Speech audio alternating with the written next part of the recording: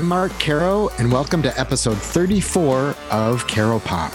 Our guest this week is filmmaker, author, stand-up comedian, and all sorts of other things, Judd Apatow. If you need a role model for multitasking on meaningful projects, Apatow is your guy. His new two-part documentary, George Carlin's American Dream, debuted on HBO and HBO Max last weekend, and it's a must-watch. It's a complex, intimate portrait of one of the most impactful comedians ever, someone whose work still feels vital, even though he's been gone for almost 14 years. Boy, everybody in this country's always running around yammering about their rights. I have a right, you have no right, we have a right, they don't have a right, the government has a right. Yeah, fine. Listen, folks, I hate to spoil your fun, but there's no such thing as rights, okay? We made them up. This is Apatow's second standout documentary exploring a funny person's career and turbulent inner life, following the Zen Diaries of Gary Shandling, with whom Apatow worked on The Larry Sanders Show. Apatow's latest comedy, The Bubble, debuted on Netflix earlier this spring and attempts to do the near impossible, reflect the madness of and find the humor in the pandemic in real time. Not only does he work with his wife Leslie Mann and daughter Iris, along with David Duchovny, Kate McKinnon, Keegan-Michael Key, and Fred Armisen, but he also takes a stab at special effects filmmaking with a movie within the movie, Cliff Beasts 6. Actors are animals. You are animal handlers. Sometimes they want to play with you. Sometimes they'll rip your balls off. Also released this spring was Apatow's new book, Sicker in the Head, more conversations about life and comedy. It's a follow-up to his 2015 bestseller, Sick in the Head. Many of these interviews were conducted during the pandemic and go deep into such topics as depression, prejudice, parental support or lack thereof, and trying to have the confidence to push forward in a brutal industry. Apatow speaks with, among others, David Letterman, Hannah Gadsby, Lin-Manuel Miranda, Mindy Kaling, Bowen Yang, Roger Daltrey, Kevin Hart, Hasan Minhaj, John Cleese, and Tig Notaro. The intensely curious Apatow has been picking the brains of other creative people since he was a teenager. How does all this input affect his own work? In these projects, Apatow shows himself to be both teacher and student, mentor and mentee. Some artists spend their careers looking inward, and Apatow is an introspective person as well. His personal vision is very much on display in his first 4 directorial features, The 40-Year-Old Virgin, Knocked Up, The Underrated Funny People, and This Is 40. All right, you know what? I don't want to get into some nasty fight, so can we please talk to each other the way the therapist told us to talk to each other? Fine. It makes me feel sad when you are dishonest. I understand it makes you feel bad when I am dishonest with you. It hurts my feelings when you treat me with contempt and corner me and try and trick me into lying. Okay. It makes me sad when it's so easy to trick you into lying because you're such a lying shitbag. He helped Amy Schumer and Pete Davidson tell their stories as he directed Trainwreck and The King of Staten Island, respectively. What are you gonna do? Are you gonna get a job or are you gonna leave the house? I'm gonna open that tattoo restaurant. No, like for real. It's never been done before. I looked it up. He produced Emily V. Gordon and Kumail Nanjiani's The Big Sick, Kristen Wiig in Bridesmaids, and Lena Dunham's series Girls. I just don't really think you understand the nature of female friendship. You're right, I don't. And I don't want to if it involves ignoring all logic and being totally hysterical. I just think that women get stuck in this, vortex of guilt and jealousy with each other that keep them from seeing situations clearly. Women get stuck? Okay, now you sound like one of those guys who thinks a woman should never be president because her menstruation will cloud her judgment. But they shouldn't. They'd be president because it could, their judgment. That all followed his collaborations with Paul Feig on the all-time great series Freaks and Geeks. You know, not everybody in this world has to go to college. You know who didn't go to college? Einstein. Thomas Edison. Frank. Frank who? The dude who pumps my gas. And Adam McKay on the Anchorman movies, Talladega Nights, and Step Brothers. Now his daughters have joined the family business, with Maude Apatow attracting her own fan base through her excellent work as Lexi on the HBO series Euphoria. How does he feel about Maude and Iris pursuing acting careers? How did he experience his own return to stand-up comedy after many years off the stage? Did he take a different comedic approach to The Bubble, knowing it would be seen mostly at home and not in theaters? Does he see himself moving into distinct new phases of his career as George Carlin did? How can an artist best respond to the world right now? Might he pivot to more serious works as Adam McKay has done? Does he plan to make This Is 50? Why does Judd Apatow work so much? Is he someone who never thinks he's doing enough? I've always enjoyed speaking with Judd Apatow, and I know you'll enjoy listening to him on Caro Pop. How have you been? I'm doing well. I'm a little under the weather right now. I just got a cold, and it hit me hard, but it is just a classic American cold. Can you get a cold now without panicking? Well, I had COVID 3 weeks ago, so I think at least I know it's not that. It doesn't come back that quickly. Who knows? Maybe my immune system is weak from the COVID fight, and this cold will be harder to battle. It's interesting talking to you now because I'm just getting ready to talk to you. There's so much to prepare for because I'm like, well, we should tie it to The Bubble. I'm like, but wait a minute, you got Sicker in the Head. Wait a minute, you've got George Carlin, American comedian, and you're always working on like a lot of things. Is that always the case with you? I think so. I mean, early in my career, I worked on a screenplay for like 2 years. And just that screenplay, because I heard, oh, that's how James Brooks does it and Cameron Crowe does it. And then when I was done, no one would make it.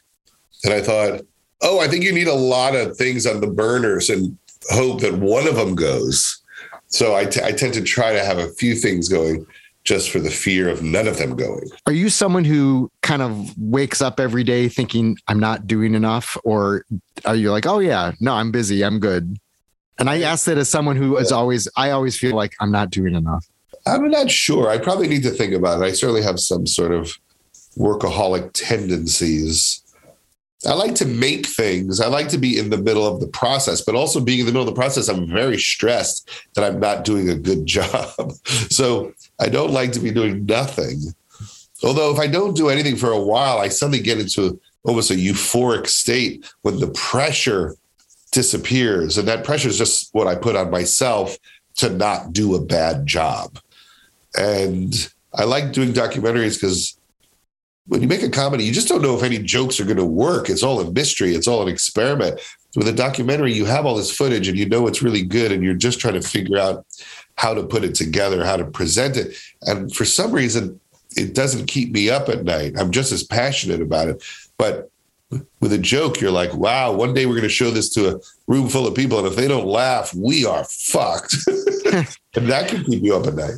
Well, and then there's a difference also between showing it to a room full of people and showing it to people in their living rooms. I mean, like you experience a comedy differently at home than you do, in that, crowded theater where everyone's, laughing at the same time. And you would record your test screening audiences. I remember sitting with you when you were working on This Is 40, and you could calibrate kind of where the laughs were based on recording the audience. And now we're in this other era, and I would think that just becomes harder. And maybe, and hopefully that crowd communal experience comes back. But for comedies in particular, I would think that would be really important.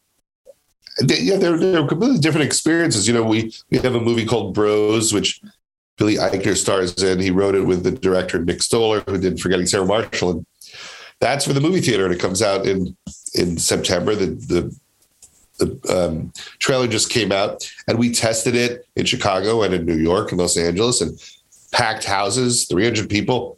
And they were so happy to watch it together. And it was such a great communal experience. And then, when I worked on The Bubble, we didn't do that process because I said, I'm going to build this for sitting in bed eating a sandwich while you're watching TV. Right. And I tried to make something that I knew I would enjoy. Like when I'm home alone, I'm looking for something to watch. What am I looking for? And I tried to make it with that vibe, which is a little more almost like a Simpsons episode where it's funny, but maybe with a crowd, it wouldn't get the same laugh. But it has all these weird, strange jokes that you might quote, and it's a different experience of comedy. And that was the experiment of it. You actually built it to be viewed at home versus, previous movies that you built to be viewed in the theater. Yeah, because I knew it would only be viewed at home. And I wanted to make a movie that, you could pee in the middle. You could pause and go make a sandwich. You could go have sex with your spouse and then watch another 10 minutes of it. It was made, for that experience, which I have all the time. What's fun about watching a movie at home? And it has a different pace, and it's a little bit more of a vibe than trying to crush in a theater where you're trying to make something that is emotional, but also at certain moments is like a freight train getting these monster laughs. And that was really fun to do. But there's certainly very different approaches. You have a lot of things going right now, though. It's interesting because I'm just finishing the Carlin doc, which is fantastic. I loved your Gary Shandling documentary as well. And like Gary Shandling, the theme of that was sort of looking in yourself and finding sort of the best artist within yourself. And it seems like what you're doing is almost the opposite, in that you're feeding off the energy and knowledge of so many other people. I mean, like all these interviews in Sicker in the Head are really like these in-depth, kind of soul-searching, soul-swapping kind of conversations, and going deep into George Carlin now. What is it that you get out of sort of processing so many other people's processes and lives? Well, when I first started doing interviews, I was interested in just meeting people, like knowing that they were real. I used to write letters to celebrities when I was a kid, when I was like 10 or 11, and hoped that Carol Burnett or Hal Linden would send me their autograph. And I think part of me just wanted to connect with show business. And then I also just wanted to understand, how do you do it? How do you get in? What are the steps? Now that I'm older, it's really like talking to coworkers, and I'm saying, how did you do this? How did you do that? It's shop talk, but it's also, how are you doing? Are you falling apart? Are you evolving? Are you happy? Are you finding balance? Are you finding a way to continue to get better at what you do? Are you running out of gas? And they become very intimate conversations about a creative person's life. And I'm always trying to learn. I always try to stay in the head of, there's a long way to go in terms of my education about doing any of these things that I try to do. Do these conversations and projects sort of change what your own art is? Like, do you notice differences in what you're doing? I think that it feeds, they feed each other. I think I learned a lot about directing from making documentaries like the Zen Diaries of Gary Shandling, and some of what I learned about trying to be truthful, trying to get to the core of people, which is what Gary was always talking about. Some of those techniques probably affected The King of Staten Island, just getting as close as you can and as personal as you can. I'm sure there's some storytelling techniques that you learn when you make a documentary that wind up in your head as you're writing a new screenplay. I'm not exactly sure, but I know it's a big soup. And hopefully, as I learn new things, somehow it makes what I'm trying to do better. Well, it's like they're the musicians who, listen to as much as they can, and it becomes this, in their head, like they're, they have their Stax influences and their heavy metal influences and all of this stuff that they've listened to over the years, their Beatles structure. And then there are your other people who are like, oh, I sit in a quiet room and I only do my own thing and I try not to hear anything. And you're clearly in like that first group of people where you're just like pulling in as much as you can. Well, I come in as a fan first. I always loved comedy, and as a little kid, loved the idea of show business. So I get a kick out of all of it. And when it comes to documentaries, I like the idea of organizing someone's life so people can appreciate it. It makes me so sad when people are forgotten. I'm a real hoarder.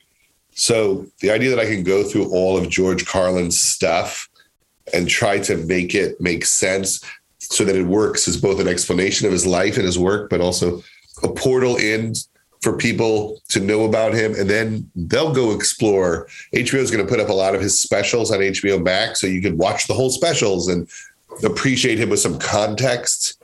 And I think that's one of the best part about making these documentaries is I think it'll become the way that people discover a lot of these artists when it's 50 years from when they were around or 100 years from when they were around. I think when we watch Get Back that's how we'll learn about the Beatles and what they acted like and what their process was. And it'll make you want to listen to all the records.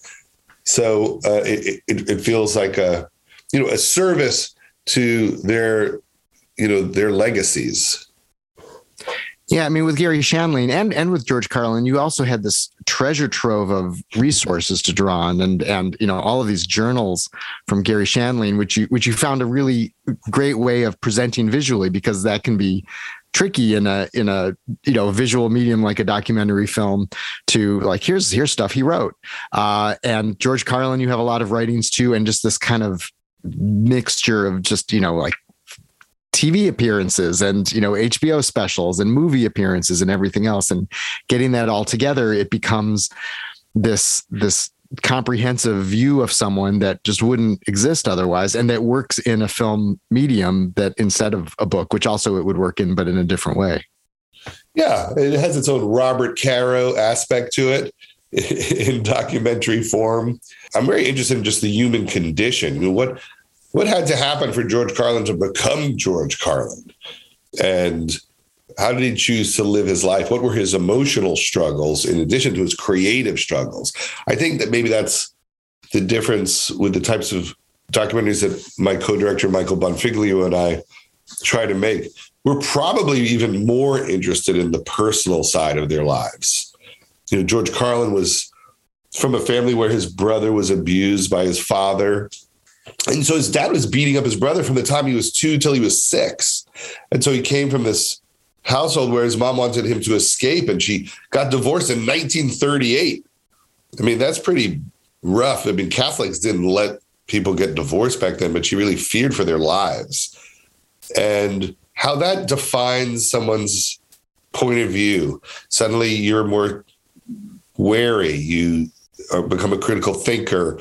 You don't trust power. You don't trust authority. And how that led to, if you also like Danny Kaye, becoming a comedian who breaks things down and finds comedy and hypocrisy and sniffs out the bullshit.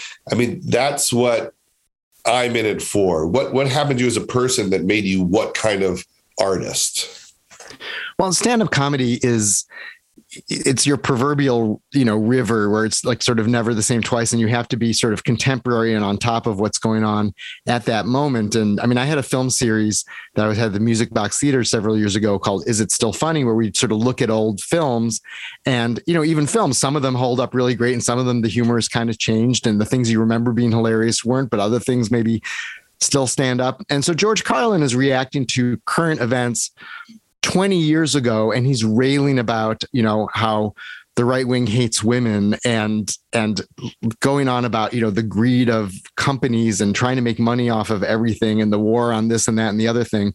And you're watching it now, and instead of being like, oh, that's a really sweet little time capsule, you're like, holy shit, he's talking about like today, like news that he missed by like a decade and a half of not being alive, but it totally holds up in this kind of startling contemporary way.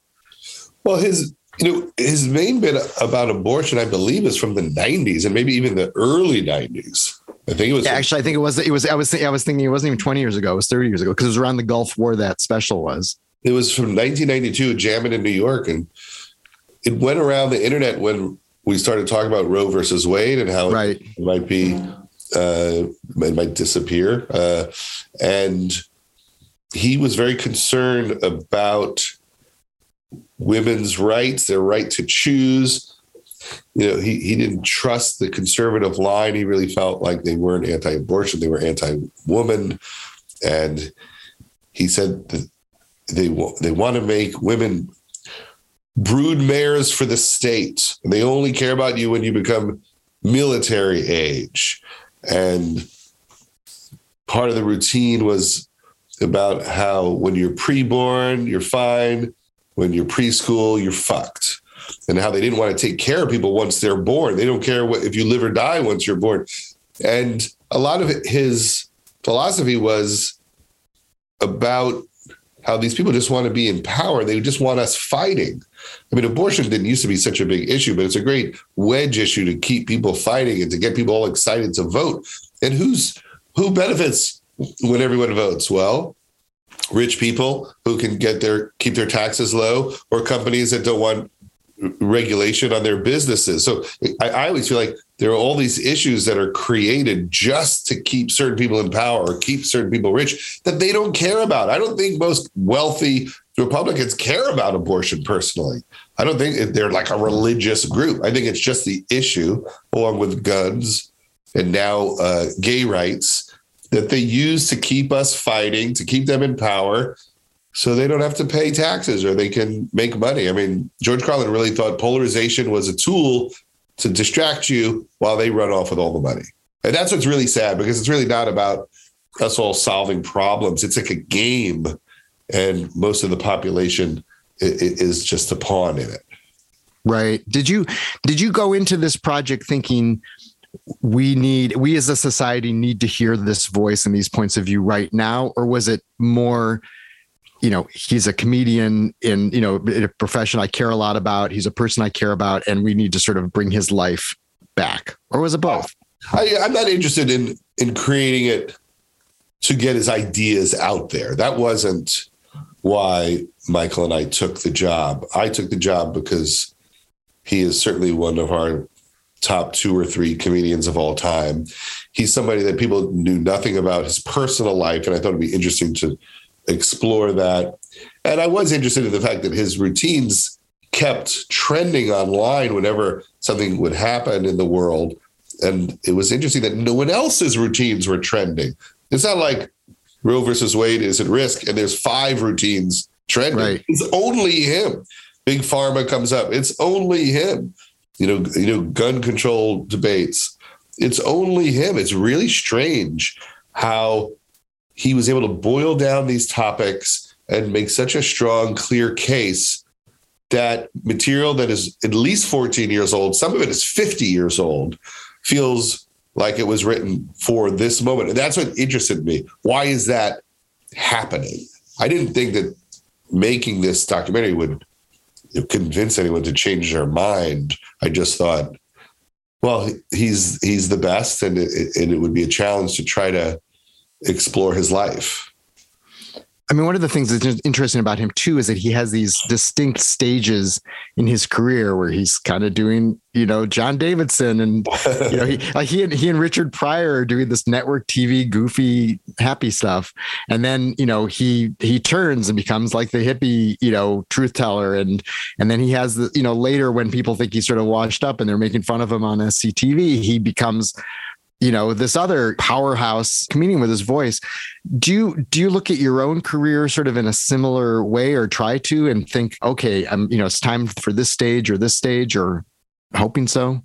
I don't know if anybody really knows exactly what they're doing or if they're entering a new phase. I think that people are aware that they don't want to be stagnant, and you always want to go follow your passion. And usually that is something new. So my last movie was The Bubble, and it's a little bit more like a Mel Brooks movie, or in the tradition of movies like Tropic Thunder.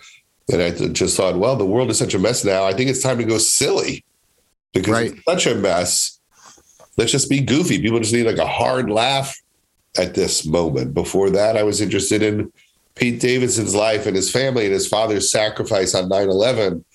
How can I make a human comedy, about people who are willing to risk their lives to save other people, and the people who are left behind, when they do sacrifice their lives. But there's no plan. You're just pulled towards following an idea that you feel like you want to spend years of your life exploring. And then later, it looks like you were shifting in some way. But really, you're just trying not to repeat yourself.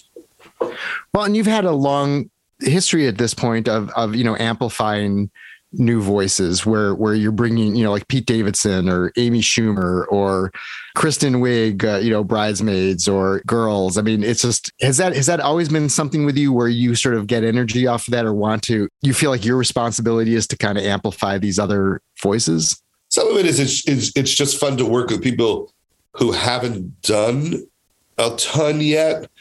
It's fun to try to figure out how they would work in a movie. A lot of times I'm asking them what story they're most passionate about. So when you're working with someone on their first movie as opposed to their 30th movie, you're really getting, maybe like the main idea that they want to express at that stage of their life. So The King of Staten Island really was, a fictional way for Pete to talk about some very personal issues with his family. But I don't think there's 20 other King of Staten Islands waiting to be made by Pete. That was the big story. And I like trying to help someone figure out how to turn that into a movie. The same could be said for Girls or The Big Sick. I love it when they're passionate. I love it when this is the most important thing in their entire lives. It's not just a project, it's the project. And it is fun to work with new people because they don't have any bad habits and they'll take big risks. They almost don't know what the stakes are. So they go really deep. Well, and then The Bubble is you going inward on this is what we're experiencing right now. And so it became this personal project when you've had these other sort of collaborative things, but also like it had to be done sort of on the fly because it was responding to, things as they were happening. That'll be a really interesting movie to sort of revisit. Maybe at some point we'll actually look back on the pandemic as being over. I don't know. Well, it's a funny kind of movie because, a lot of people talk about comedy and they say, oh, too soon. You can't make that joke yet. It's too soon. And with The Bubble, it's like, it's not even too soon. It's still happening. And there seemed to be a madness in trying to capture comedically this pressure we were all under, mainly about lockdown and being isolated and having your life suddenly stop. And so it's a silly movie, but underneath it, it's really, about us trying to keep our lives going and assessing what do our choices mean in our relationships, in our jobs. And the one thing I like a lot about it is certainly in this moment for a lot of people, it's like, I'm not ready to goof around this. And I get that 100%. But I do think in a couple of years, people will think it's so crazy that someone tried to make a comedy about this moment. And maybe one of the only comedic time capsules that captures what this moment felt like and how strange and troubling it was. How therapeutic was it for you just to get working and make that movie? Well, I just needed to get out of the house. That's for sure. It was made about 9 months into the pandemic. And I had been doing a lot of walks on the beach and just talking to my friends and trying to think of ideas. And I didn't think I would make anything because I didn't know if anyone would let me make anything. The business hadn't figured out what the protocols would be to shoot safely. And I started thinking, I could make something with a small cast, like a Christopher Guest movie. And if I made a movie about people making a movie, well, then the whole movie is just a soundstage in the hotel. So a lot of it was, how can you do something safely? And then I realized maybe I could really make the special effects look great. Like they could look exactly like Jurassic Park. And then every once in a while when they're shooting, it just falls apart. And you see the green screens and you see how it's actually done and what the fights are over subjects like this. And it became a little more complicated, but the core idea was, what do we do when we're all in this purgatory? And it's funny with actors because actors are, egomaniacal, as I'm sure I am to some extent.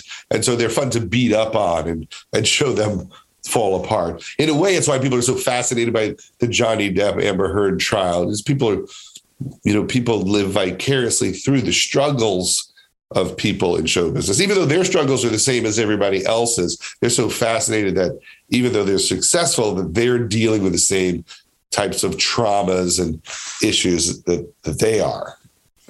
It's amazing to me how many people are commenting on that trial, like hour by hour, minute by minute. And part of me is like, I understand why it's interesting. Part of me is just like, we're so attuned to passing judgment on everything right now that that's sort of at the top of mind for a lot. Well, it becomes Tiger King, like people are really stressed.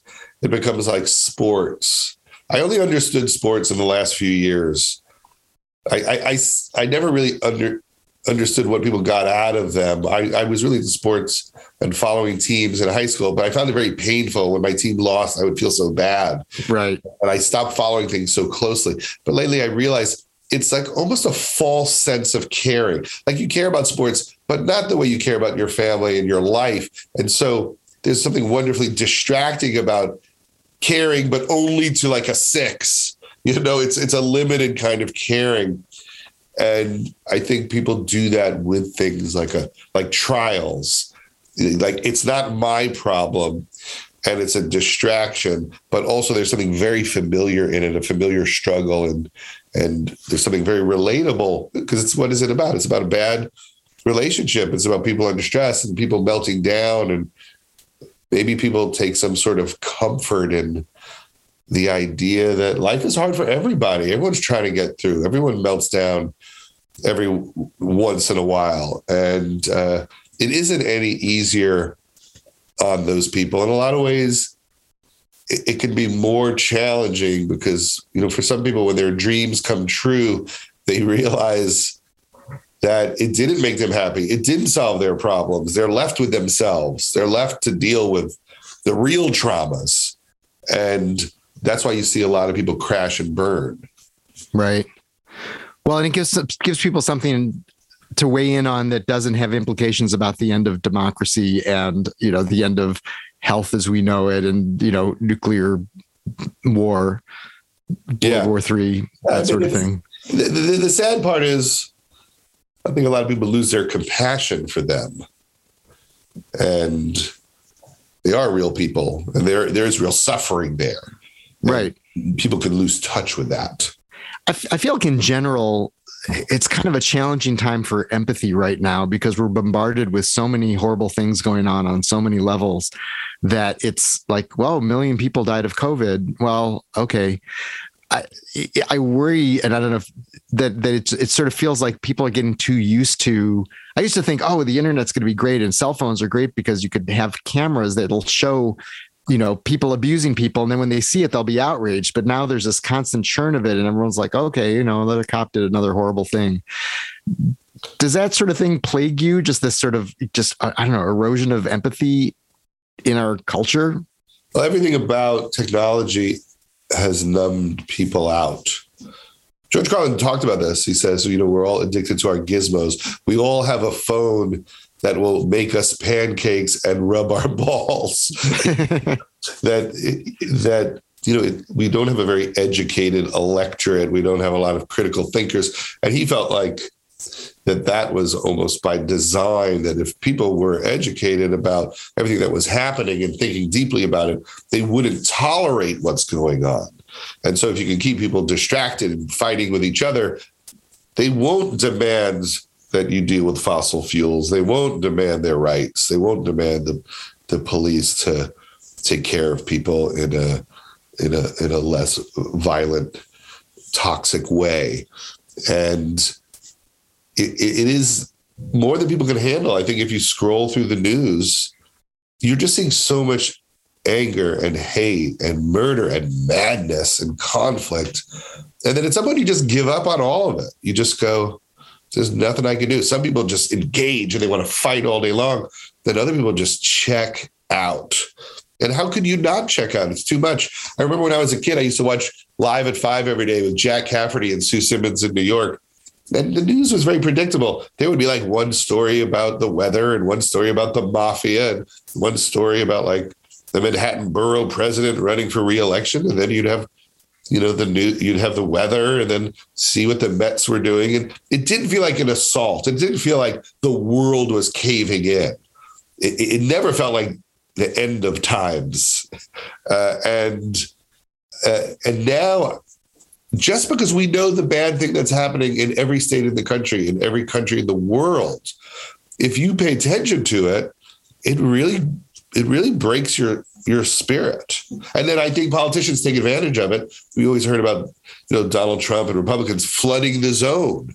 And if there was just so much going on, they wouldn't get in trouble for the thing that happened 3 days ago. And I'm sure that's really done a number on people. They don't know what to pay attention to because there's just so much coming at them.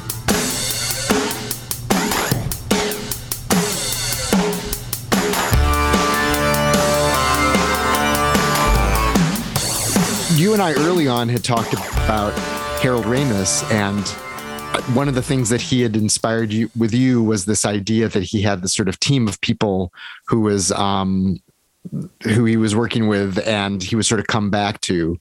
How important has that been for you to just sort of have your regulars and collaborators and feeling like you're part of a team?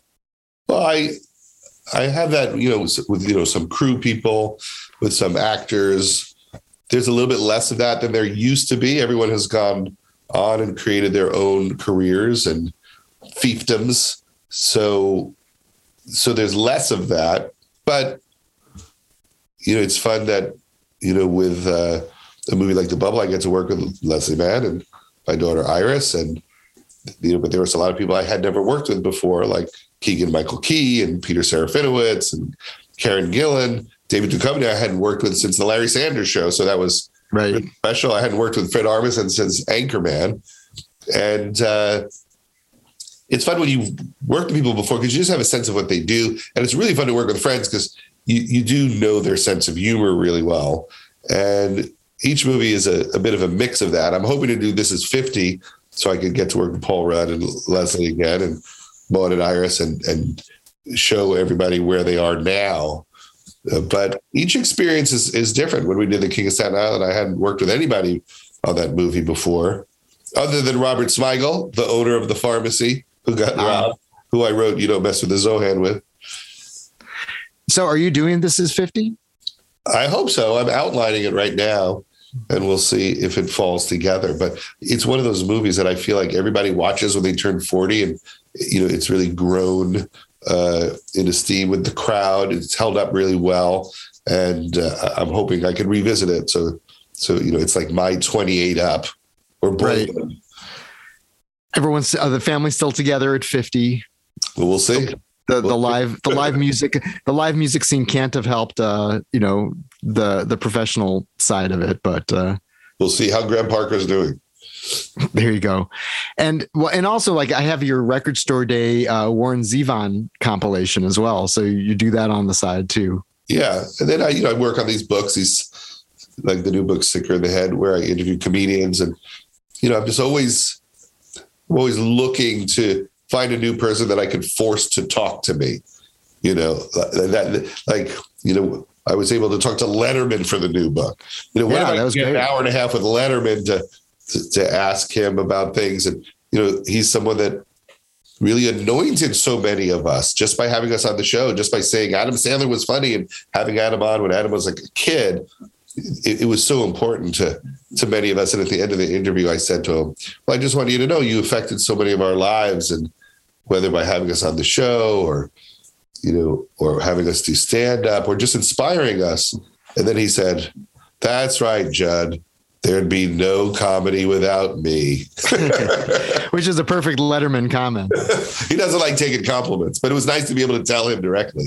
Absolutely. But you're also speaking about like depression, with Gary Goldman and other people. And there's a lot of, it's a deep book. It's actually, I'm just reading it through and it's not just sort of comedy tips and how to deliver a joke best. It really is about dealing with these deep issues and the way that comedy helps you address them, which I also found fascinating. Yeah. And it's also about like how hard it is to get into comedy. And there are people in it like Bowen Yang from Saturday Night Live, whose parents are from China, and they didn't really understand his interest in what he was doing. And right. He definitely had a circuitous journey to being in comedy. I notice there are a lot of people in families, of immigrants where they don't really get it. That's a job to be funny, to stand on stage, to be silly. And it takes a lot of strength to pursue a creative life and not something that to your family might seem like a safer path. Do you look at working with more of these people when you're talking to them, or is it again just sort of creating this community of people who sort of understand these issues and are trying to grow from them? Well, I always want to work with anybody who's really talented, but the idea is the thing that joins us together. If there isn't a great idea, we can't work together. And so it's fun to talk to people and say, hey, what are you thinking about? What do you want to write about? And every once in a while, I think, I think I can be helpful with that. And sometimes they have great ideas, but I think, I don't know how to do that. I don't understand your idea. Right. It would be great. I would go see it, but I don't understand it. I couldn't give you advice or help you execute it. And then other times I think I get that. It's interesting too, because you've sort of been, you're kind of wearing these two hats of like mentor, teacher, but also student. And I'm wondering sort of which is sort of more important to you at this point. I always want to be in student mode. I think that's what keeps you from getting stale. And that's why making documentaries was interesting, because I didn't start making documentaries till 8 or 9 years ago. It was a very late career thing to do. Just like I'd like to write something for the theater. I've never written anything for the theater. It'd be nice to try to figure that out and have that experience. I always think there's not enough comedy in the theater, that there aren't any new Neil Simons really taking over the theater. It'll be fun to try to write a play. So like an original play as opposed to, This Is 40, the musical or something like that. Yeah, it'd be fun to try to write a play. I haven't had the courage to do it yet, but it's definitely on my list of things I hope that I can get out of my way and try to do. And I always like to mentor people, because people mentored me, people like Gary Shandling and Roseanne and Jim Carrey. They gave me big breaks and they were very kind to me. And I feel like, well, that's what you're supposed to do. You're supposed to start passing your wisdom on to other people or helping them with their projects. And it meant so much to me when Gary Shandling would read The 40-Year-Old Virgin and give me notes and try to tell me what the core themes were and what I should pay attention to. And it feels appropriate to try to do that for other people. Are there other subjects that you're looking at for the next documentary? We are beginning to look at it. There was an article today where someone said they should let Judd do all the dead comedians. And it's funny because I was telling somebody I would love to do a documentary series called Dead Comedians. So maybe I'll get the opportunity to do some more. But there's no one like in your mind where you're like, oh, this is the next one we have to do. There's one or two things we started shooting that we're excited about that we haven't announced yet. And I'm not sure what the next main one will be. I really hope that as a result of the really strong reception to this, that I'll get to make an ambitious one. Sometimes these are expensive because all the clips are expensive, and to do them right and to do big 2-part things, it requires a pretty big commitment. So I'm hoping that if people like this, they'll want me to make another one. Aside from This Is 50, do you have other scripts that you're working on or have written? I have a couple of things floating around, but during the pandemic, I thought I wasn't really doing much. And then I realized in the last few months, I worked on this book and I worked on this documentary and this movie. And now that's all ending.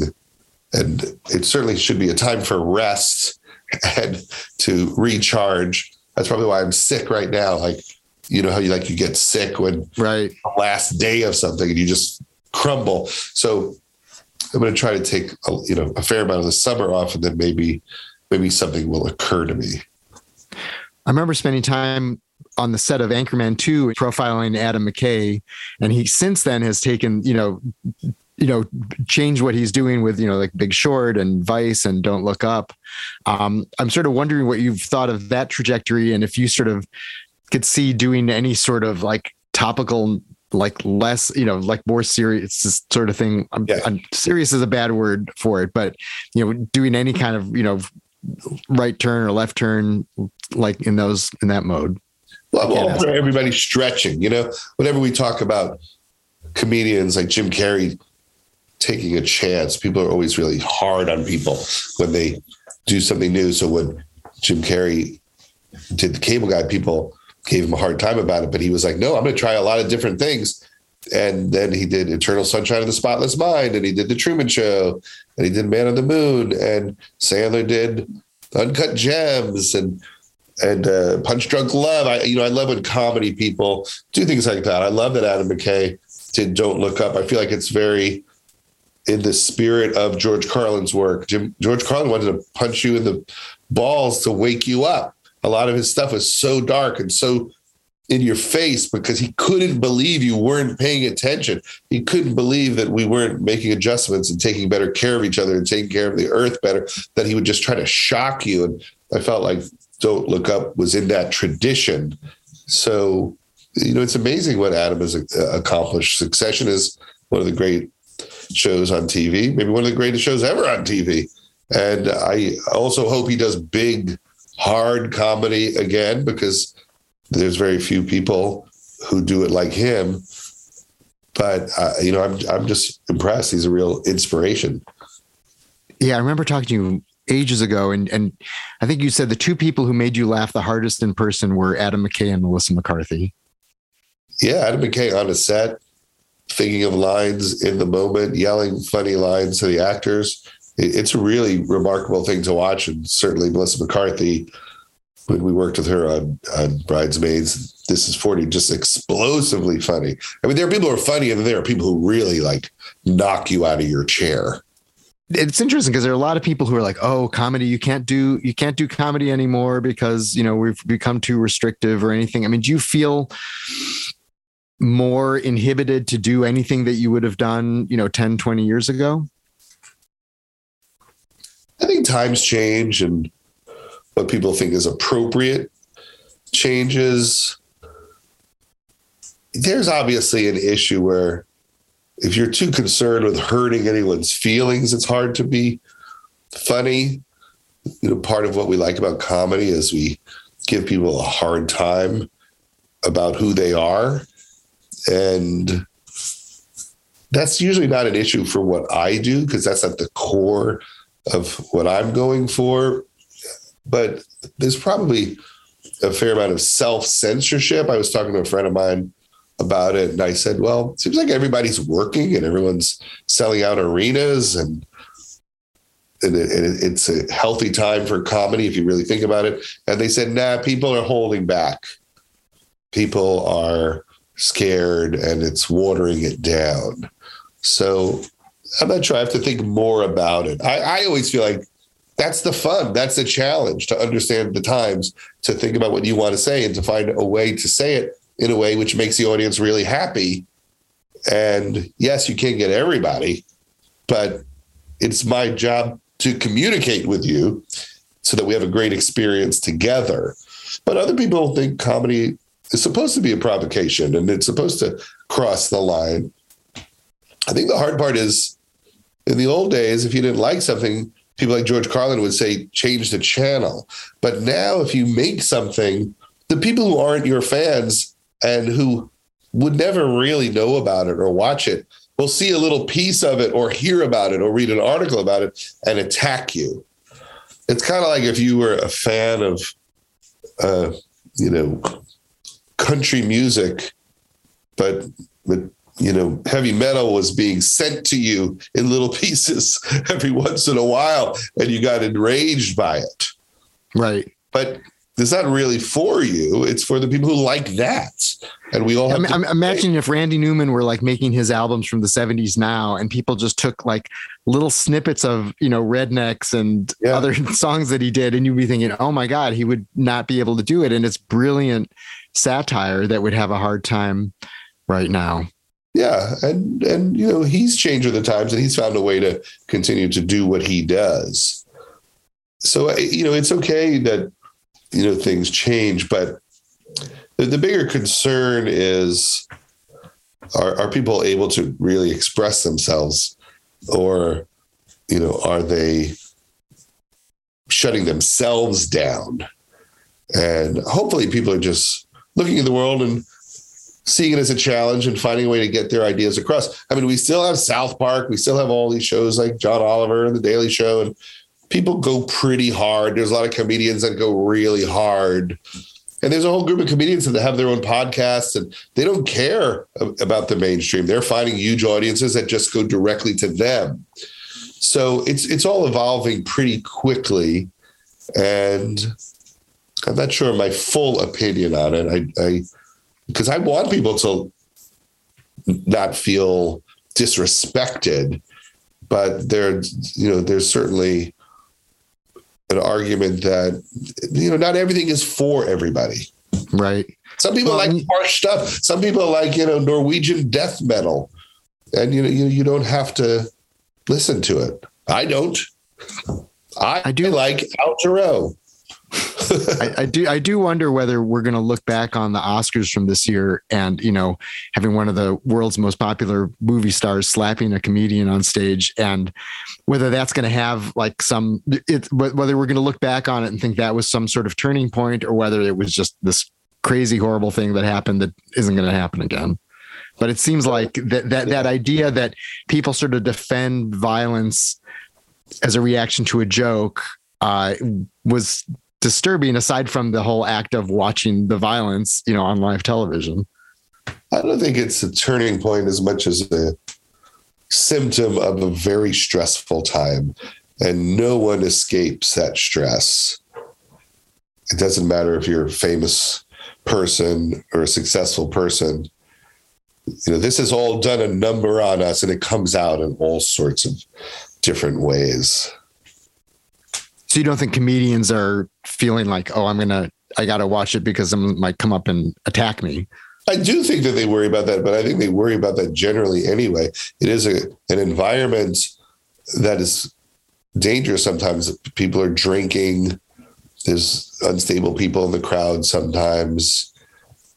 It isn't necessarily the safest occupation on a good day. So signaling to people that it's okay to cross that line is very scary to comedians, but hopefully these will just be a few anomalies and things will return to what they were. But a lot of comedians have stories of this happening to them, usually once or twice in their careers, where they felt like they were in a truly dangerous conflict.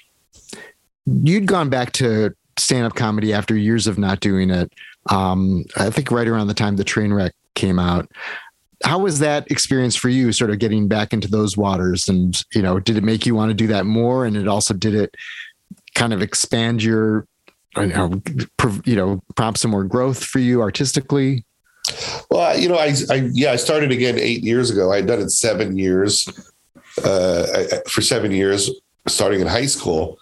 And then I took off a couple of decades, and I liked what Amy Schumer was doing, and I was jealous. I thought she was having so much fun, and I got bored of just being alone. I wanted to be around people. And then the more I did it, the more I realized, it kind of tunes me into myself. Also, in a lot of ways, it's like a tuning fork. You get a real sense of what people find funny, what they're thinking about. It's great to look 200 people in the eye and have a conversation. It can only help everything that I'm trying to do. And I always have a very negative, critical voice in my head that tells me to not write and to shut up. Like we all have that critical voice. And I find that going on stage is a way for me to assert some attempted self-esteem and the right to express myself. And it feels healthy mentally to do it. So is that something you want to do more? Yeah, I don't do it an enormous amount. I'm in New York right now. I've been going on stage at the Comedy Cellar every night and writing a lot and trying a lot of new things. And it's been really fun.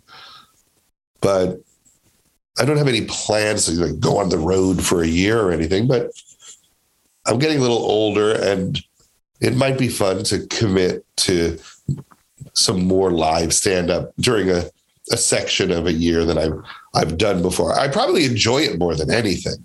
It's just a hard lifestyle. It's hard to be on the road. It's hard to leave town. It's hard to leave your family. So I usually make a very conscious choice not to do much of it for that reason. But if there was a window where it made sense, it would be fun to do a little bit more. And is each of these sort of a separate skill? Like if you're doing stand up for a while, does that inform your screenwriting, or are they just totally, one really doesn't influence the other? I think it does, but I just don't know how. I just know if I'm doing a lot of stand up and then I switch to a script, I'll probably be funnier. I just learned something. My brain is acquiring some new piece of information, but I probably couldn't define what it is. And in the meantime, your daughters are both acting now.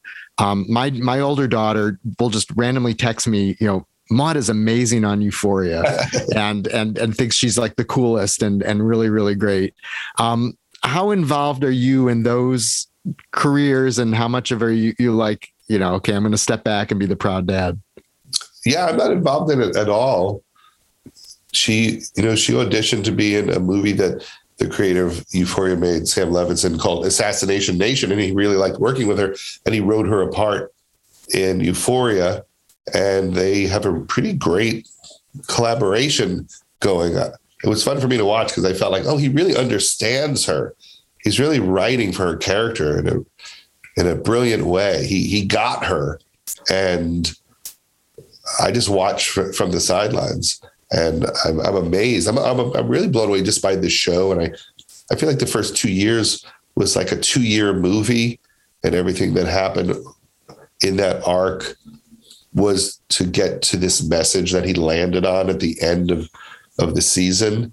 It really felt like it was about like trauma and the way people act out, their damage, and about healing and facing your pain. I was really, really blown away by how he stuck the landing at the end of the second season. I'm really happy for Maude to be in something that's so special and creatively ambitious.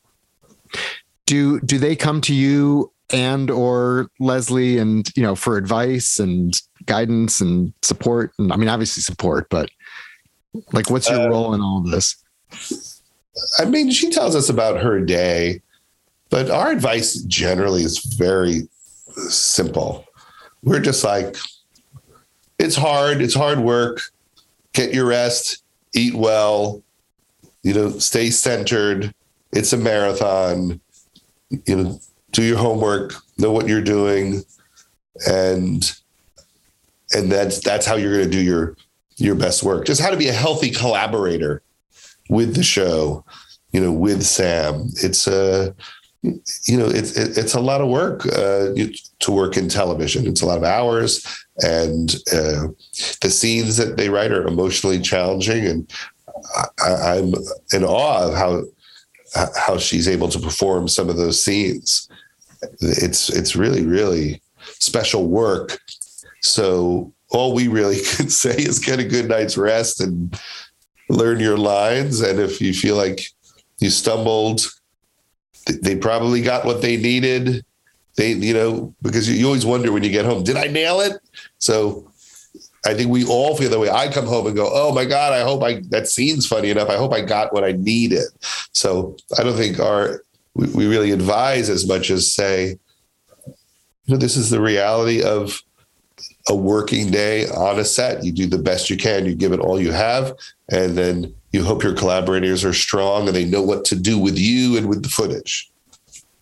Yeah, I liked what you said in Sicker in the Head, where you're talking about the idea of that your daughter's going into this business, and you're like, it's the family business, and your parents were actually encouraging of you to be creative, whereas there are a lot of people's stories are about how they overcame, the disapproval and everything else, and you just pointing out the inconsistency of, this is what you and your wife do for a living. Why should you say, oh, don't do that? Well, we love it. So it is hard. It's hard to get work. It's hard to keep your self-esteem. It's hard to handle so much rejection. It's hard to make things, and some of them come out great. Some of them don't. There's certainly all sorts of weird emotional challenges to the business, but there's nothing I'd rather be doing. And if she wants to do it, I would never discourage her. I know people who are in the business who really discourage their kids from going into it, but I think about all the fun I've had and all the crazy experiences I've had. I'd be lying if I said, oh, it's a nightmare, but it can be. I mean, it can be because I think there's a lot of luck involved. Things really have to fall your way to have a solid career. But to me, it's all about being creative. If you're passionate and creative, you don't have to be, the most successful person in the world. You can get the satisfaction from the creative process. It doesn't have to be about success. Do Maude and Iris have similar aims, you think, in this career, or is each going to sort of go off on a different path? I always preach, learn how to write, learn how to direct, learn how to produce, learn how to create a project. If you can't get a job from auditioning, you want to be able to find opportunities to be your own boss. And I'm not sure how aggressively they'll pursue that, but I say that to everyone I meet. You want to be able to create your own projects, because sometimes there isn't a good project around to work in. So it's fun to on the side to be trying to build your own. Right. Well, you and I have in common that we both have 2 daughters, so we're sort of the sole male in the household. How does that shape what you do? Well, I mean, I spend a lot of time walking around Sephora following my daughters while they pick out makeup. So I am the only man around a fair amount of the time. It's great. I love it. I'm very, very blessed to have them. All of them are amazing and funny and interesting. So I just count my blessings. I feel like I've learned so much. I need to be in one of those body switch categories where it's like the guy who grew up with just a brother, then raises a family of girls, and then goes back to high school and has much more self-confidence because he realizes how crazy girls are, which, instead of being intimidated by them, he's like, oh, okay. That's why they make those movies, because we all felt like idiots in high school and there's nothing better. Leslie was in one of those movies, 17 Again. Oh, right. And it's great. Adam Shankman directed it. Matthew Perry's in it, and Zac Efron.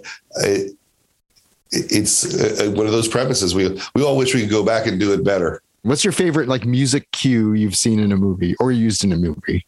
I love using music cues because it makes me pretend. It lets me pretend I'm collaborating with Paul McCartney or Zevon. I love the use of "I'm One" by The Who and Freaks and Geeks when Bill is watching Gary Shandling by himself after school on the Dinah Shore show. We did a whole episode of Freaks and Geeks where we had all songs by The Who, and that was just the greatest treat of all time. I believe we even used the song Boris the Spider. Wow. I've interviewed 2 members of XTC so far, and one of my favorite cues was "No Language in Our Lungs" on the Freaks and Geeks episode. That was a great Paul Feig cue. Well, thank you so much, and I appreciate you're being generous in talking about everything you talk about and do what you do. Glad we had a chance to do it. That's a wrap on episode 34 of Caro Pop. Thanks so much to Judd Apatow for joining us amid all of his projects and conversations. I strongly encourage you to watch George Carlin's American Dream on HBO and HBO Max. You also should check out The Bubble on Netflix and read Sicker in the Head, more conversations about life and comedy. It's published by Random House and available from many excellent independent booksellers. While you're at it, follow Judd Apatow on Twitter, JuddApatow. Thanks as always to web designer Marty Rosenbaum and to Lou Carlozo, who recorded the Caro Pop theme. Caro Pop is produced by Chris Swake, another person who has a million things going on at once, yet does them all well.